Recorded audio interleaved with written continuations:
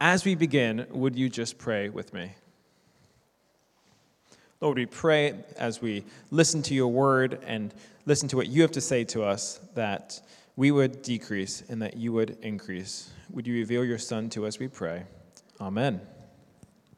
Well, over the past couple of weeks, Christmas and New Year's, my wife and I have been getting some gifts and giving them to each other and getting cards in the mail. And I've just been thinking a little bit about personal messages. Maybe you've gotten a few in your inbox and in your mailbox, and I just thought I'd share a few, and we could just think about them together and think which of these is a bit more personal, which of these best reveals the sender. The first one was an email I got in my inbox from my American financial advisor. And this is what it said. Dear Ben and Hope, may your Christmas be filled with joy and the coming year overflow with all the good things in life. Sincerely, your financial advisor. It actually said his name. But, I thought, well, that's okay. It's very kind, it's well worded, it's thoughtful, but, I don't know how personal it really felt. So then I kept thinking about it, and one thing that Hope and I are doing for our daughter, Gwen, is we're keeping a book of messages, marking special occasions, different things she's accomplished, different like walking, things like that, and birthdays and that kind of thing, so that later in life she can look back at this book and just know how much we love her. She can know when she did certain feats, and can just maybe inherit a little bit of wisdom from us. But as a way of us trying to give her some kind of message of our love. That's hopefully pretty good. Maybe some of you think that's good. But I thought, well, what would be even better? And I thought, well, actually, I think the most personal message I could possibly give to Gwen in this instance isn't just a letter. It would be to spend time with her. Like on a Saturday morning when we go to the park, that's probably what will most clearly communicate to her or from you to another person your love for that person and how much you care about that person. Personal messages. Now, why am I talking about this? Well, it's because I think our passage today is all about the nature of God's personal message to us. God's personal message to us. And if I'm honest, sometimes my relationship with God, and maybe if you're honest, sometimes your relationship with God can be a bit more like what I was saying about my financial advisor than what I was saying about me and Gwen going to the park together. Now, I'm going to preface this. I hope there's no financial advisors here. If there are, please don't be insulted. I was just trying to analyze why I didn't think this email was all that important. But as I analyze this, think with me if you've ever felt this way about Christianity. So of this letter I got, and this email, I thought, this is kind of a formal wish of goodwill, but it's kind of emotionally empty. It kind of keeps up a basically transactional relationship, and I quickly delete it without giving it much thought. And if I'm honest, it's from someone who I don't think that much about, who lives in another part of the world, and who, kind of in an abstract way I really don't even understand, helps me to live a happier life. I know he does it, but I'm not quite sure how. I don't know if you can relate to ever relating to God like that. But this message today from John is telling us that God's message to us is different, completely different nature. So as we jump in, and this is going to be the first of a series we're going through in the Gospel of John called Come and See, when we come and see the presentation of Jesus so we can encounter him afresh today. But we're going to kick it off today, looking at the second half of the first chapter of John, looking at Jesus' personal message. What is the personal message? What's the personal invitation in it? And what's the personal promise that he gives us? So to begin, let's look at what this text has to say and what John's gospel has to say about the personal message.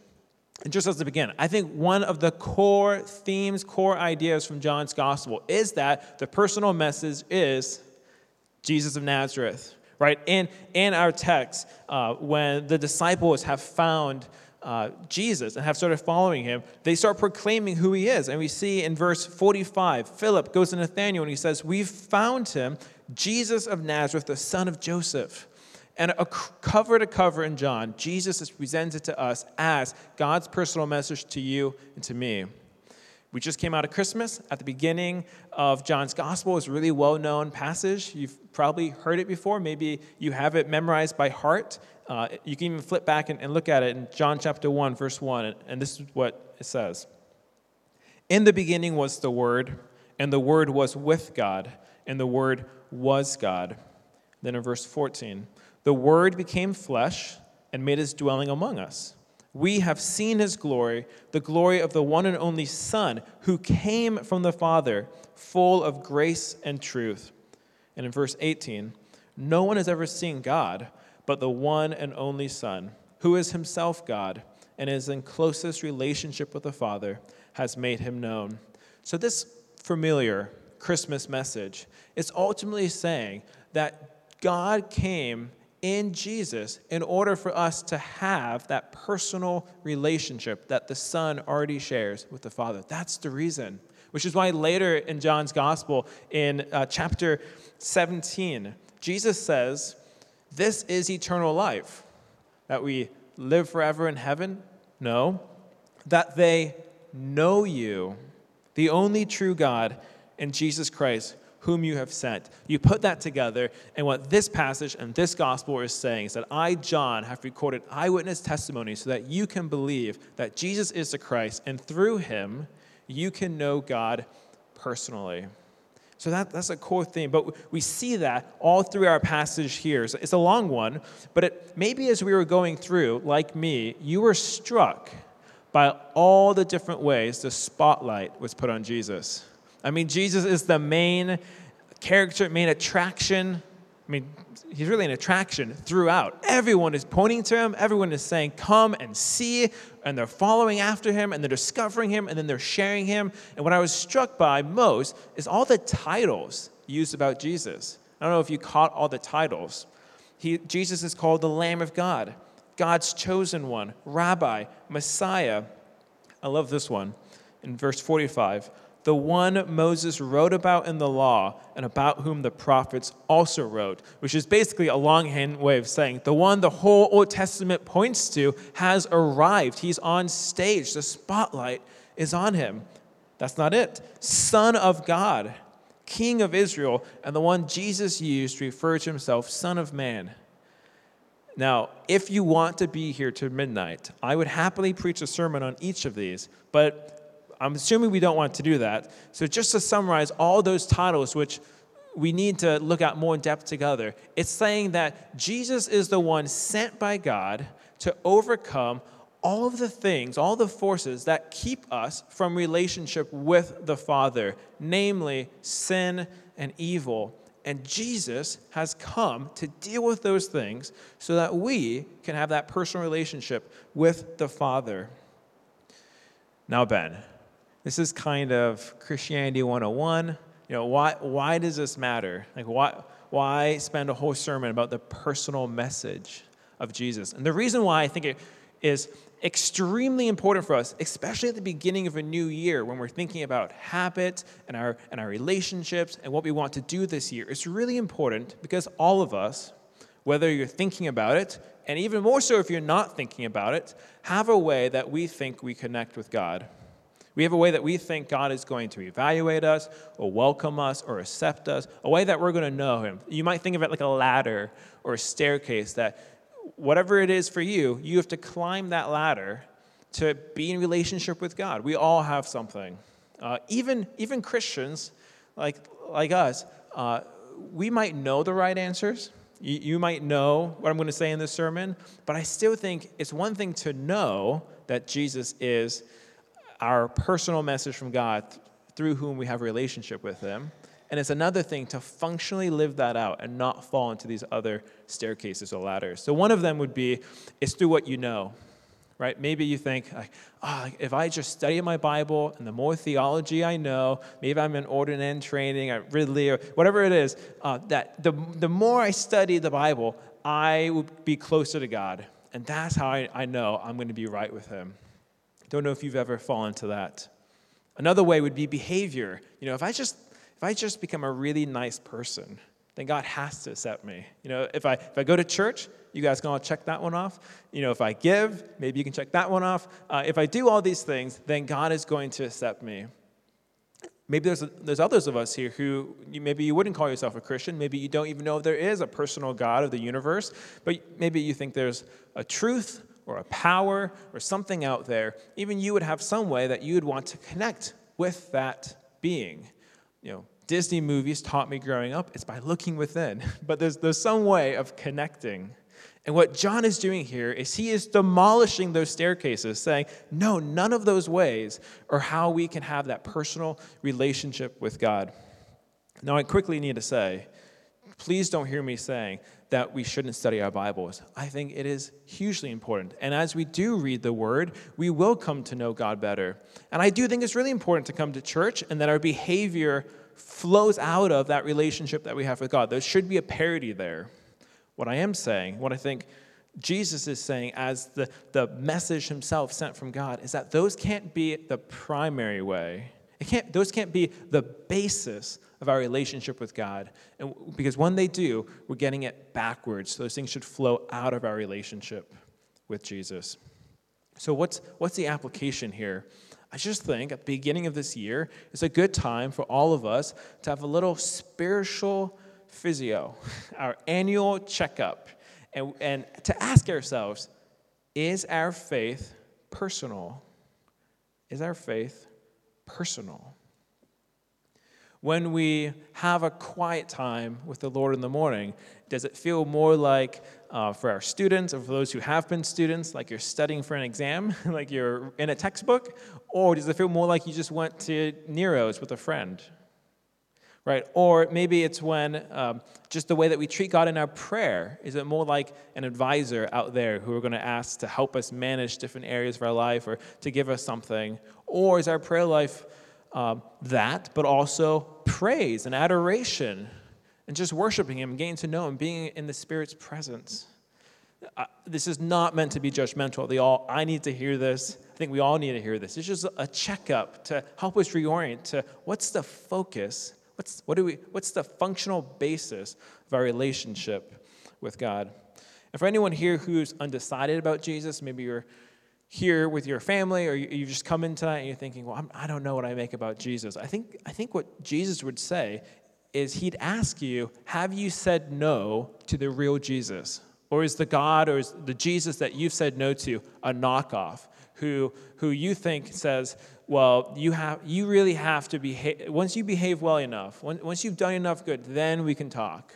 Or, I think you've messed up a bit too much. I don't think you're going to be welcome into this club. Have we said no? Because the real Jesus himself comes and invites you into your personal relationship, not based on any of those things, but based on his invitation. So the first thing we see in this passage is that God has sent us a personal message in Jesus of Nazareth. And the second thing is that he's given us each a personal invitation. A personal invitation. It's one thing to have a relationship with Jesus, but it's another to heed his invitation. What is that invitation? Well, as we see throughout this passage, is to follow him, to be a disciple of Jesus. If you look with me at verse 37, in the opening bit, John has given testimony that Jesus is the Son of God. He is the Messiah. He's the one on whom the Spirit has descended. And for the second time now, he said, look, the Lamb of God. So in verse 37, two of John the Baptist's disciples heard John the Baptist say this, and they decided to follow Jesus. And they kind of tail him around King's Parade, and they go down to Lion Yard, and they go up Mirror Road, and they're just following Jesus because they're curious. And then Jesus at one point sees them following him, and maybe like we would do, he turns around and says, why are you following me? I was trying to think, well, what would this be like? And I don't know if this would ever happen, but imagine if King Charles was walking down King's Parade. I think I might start following him, and I'd be curious what's going on. And at some point, King Charles or maybe his security would turn around and say, "What are you doing? What's your motive here? Why are you doing this?" You would do it too. And that's what's happening in this passage. They're curious about Jesus, and they want to follow him. And look at what Jesus says back. In verse 39, he says, "Come, and you will see." So he invites them to come, to observe, to follow. And this is the beginning of him calling them to be his disciples. Now, what is a disciple? You might know. A disciple is a student. And I know that our students are quite busy. I was just talking to a few of our ARU students who are about to begin some placement, and their midwifery program is super intense, and you have like 6 or 7 weeks off in a year, something like that. This is even more intense. It's even more intense because these disciples actually live with their rabbi. It's not just an academic endeavor, it's a holistic one, and you learn everything from your rabbi that you're following. These guys are already disciples. They're disciples of John the Baptist, but now he's pointed to Jesus, and they're interested in following him because he is the Lamb of God. So Jesus, in this story, that's a historical account being recorded for us to read, is inviting Andrew and the unnamed disciple, probably John the gospel writer, to follow him. But it's presented to us because Jesus is inviting us as well. This is an invitation not just for these two disciples, it's also an invitation for us. Now, what does it look like to accept this invitation? I actually think it's drastically different than when they said yes to following John the Baptist. It's one thing to follow a human teacher, and I think the best example we see today of something approximating like a rabbi relationship, I actually think is a coach. A coach is someone who can tell you that you're going to have to do hard workouts, you're going to have to push yourself, and yet even though you don't want to, you're going to do that thing. But Jesus is on a whole nother level. And why is that? And I think one verse that I was looking at preparing for this that really brings us home is actually if you flip back to John chapter 1, that familiar Christmas passage. Do you remember what verse 3 says about Jesus? It says, through him, through Jesus, all things were made. Without him, nothing was made that has been made. Why is becoming a disciple of Jesus on a whole nother paradigm, a whole nother level than following a human rabbi, a human teacher, human coach? It's because he's the creator of the universe. You don't just invite the creator of the universe into your life and say, well, I want to take what you say on advice. Like, I have all these different sources, all these different friends and people who are going to pour into me, and I just want you to be one of them so that when you tell me how I should live in this area or that area or what I should do with my money, I'll just take it under consideration. That's not at all how we can treat God. Instead of inviting him as a planet orbiting around us, he needs to become the center of our universe. So I actually think what discipleship to Jesus is most marked by making him the most important priority in our life. And we know we're making him the most important priority when we love and trust and resemble him more than anything else. When we love and trust and resemble him more than anyone else. And that's what these disciples are beginning here and what we see throughout the Gospel of John, but is an invitation to us as well today. And what does that most look like? What's a clear way that we can see that in our lives? It would be obedience. It would be, am I willing to go when Jesus says go? Am I willing to follow when he says come? That involves leaving something behind. These disciples left behind John the Baptist, their previous teacher, a different center of their life, a different orientation, and now Jesus is calling us to do the same thing. Or maybe if you've already done this before, and you're coming here tonight already as a Christian, maybe it's a challenge to just check and say, am I still oriented towards Jesus? Am I obeying him as one indicator, like a light on your dashboard, that he's actually at the center of my life? And another implication I think that making Jesus the center of your life has is that you can't not talk about him. I mean, this passage is just dripping with the disciples pointing to Jesus. Every single person in this passage comes to Jesus because someone else has told them about him, right? We have John the Baptist in the beginning who's gotten this testimony from God, the Father, about who Jesus is, pointing to him. And then Andrew and I think John, the disciples, start following him because of John the Baptist's witness, and then Andrew gets convinced, so he goes to his brother Simon and says, Simon, bro, you got to come with me. We found the Messiah. And then later, Andrew and Jesus go to another town, and they find Philip, and they call Philip, and then Philip is so persuasive who Jesus is that he then goes and he finds Nathanael. And Nathanael doesn't know what to make of it, but he still comes. So everyone here comes, and I just think that's true for us too. So what does it look like for us to live this out? Like, what would it look like? Well, I think one way we can do this is corporately. Like, how can we as a church work together to invite others to meet Jesus, to know him, to share what he's done in our life, and to talk about him? Well, I'm not going to try and redo the notices from before, but there's some pretty good application in there. I mean, one of them is the Alpha course. And like, are we inviting friends to come to that? Or are we helping to pitch in to make it possible that we as a community can have this space where people can invite their friends and come with their friends to talk about Jesus? And another way would be the 3:45 service that we're launching. Like, that is about making space for new people to come who wouldn't fit on a busy 9:30 morning when we're full and just packed to the walls.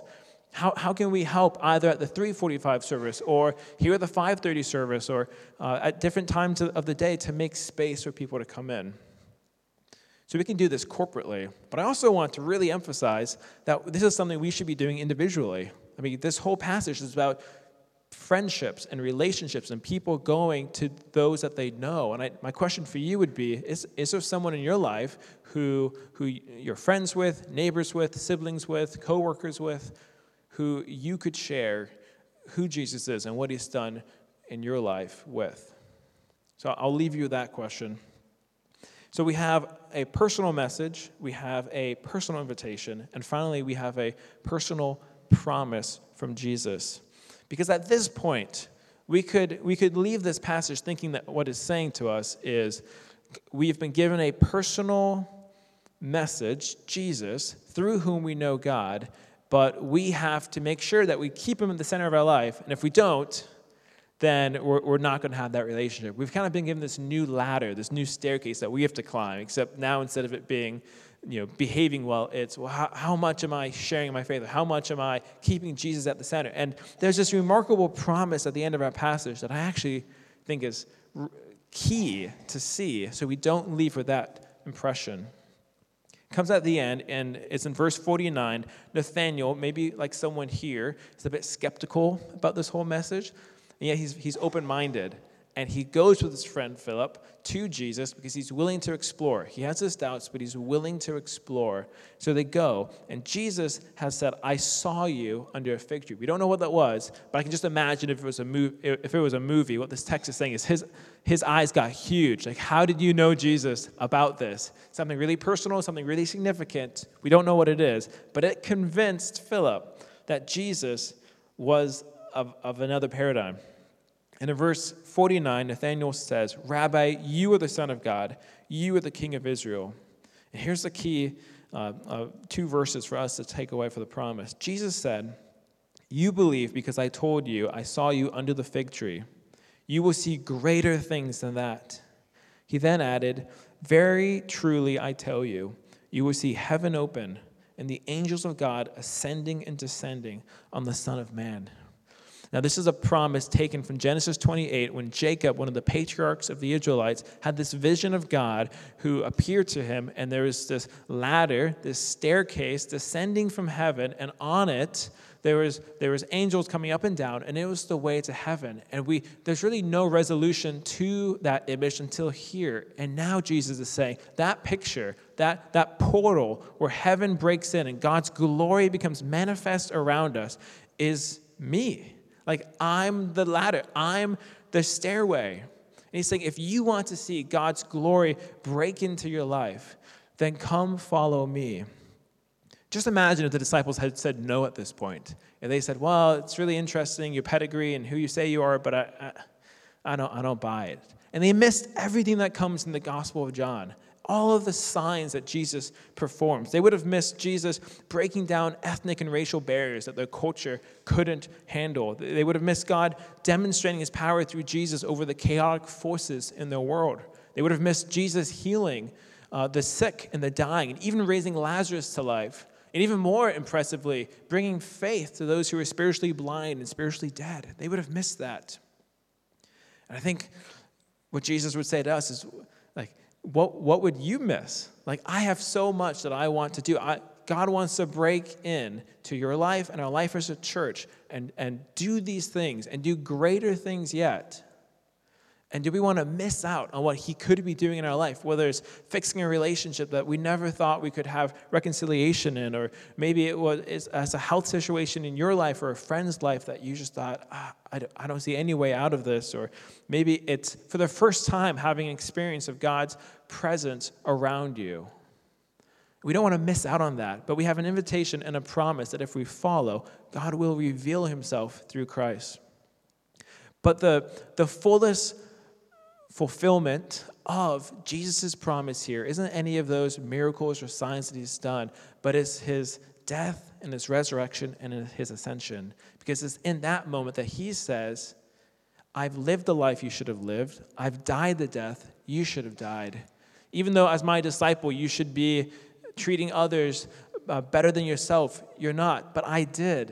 And even though you should be keeping God the Father at the center of your life, and you don't always, but I did, and I've done that so that you, having faith in me, could receive that as well, and you can also become sons and daughters of the living God. And the promise here is that even though the invitation is calling you to this high standard of being a disciple, full-time student of Jesus, that Jesus has already gone ahead and done it for you.